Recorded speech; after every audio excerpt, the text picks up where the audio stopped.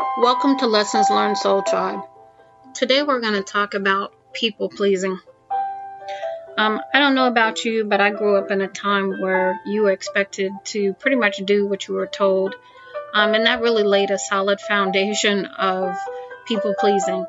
I didn't know, really anything but people pleasing because I didn't know how to say no.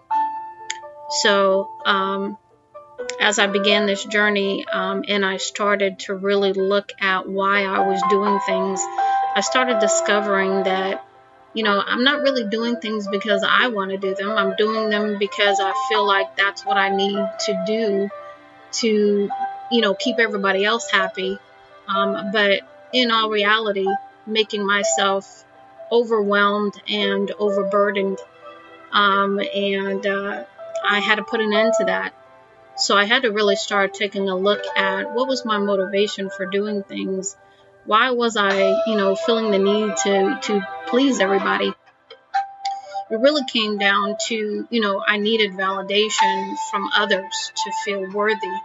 And, it goes back to some of the things that I've said in the other sessions about, really becoming aware and drilling down, being that detective in your own life to discover and get to the root of things so that you can address them.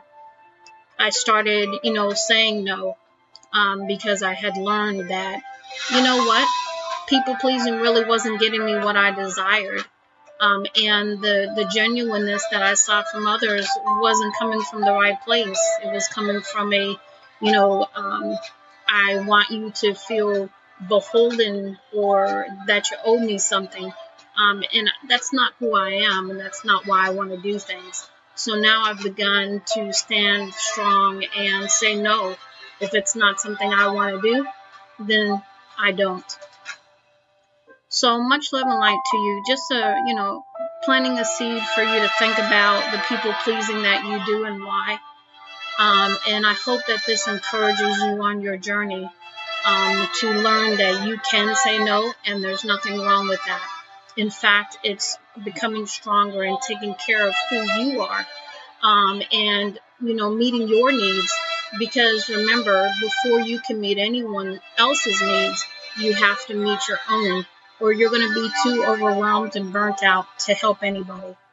Much love and light, Lady T.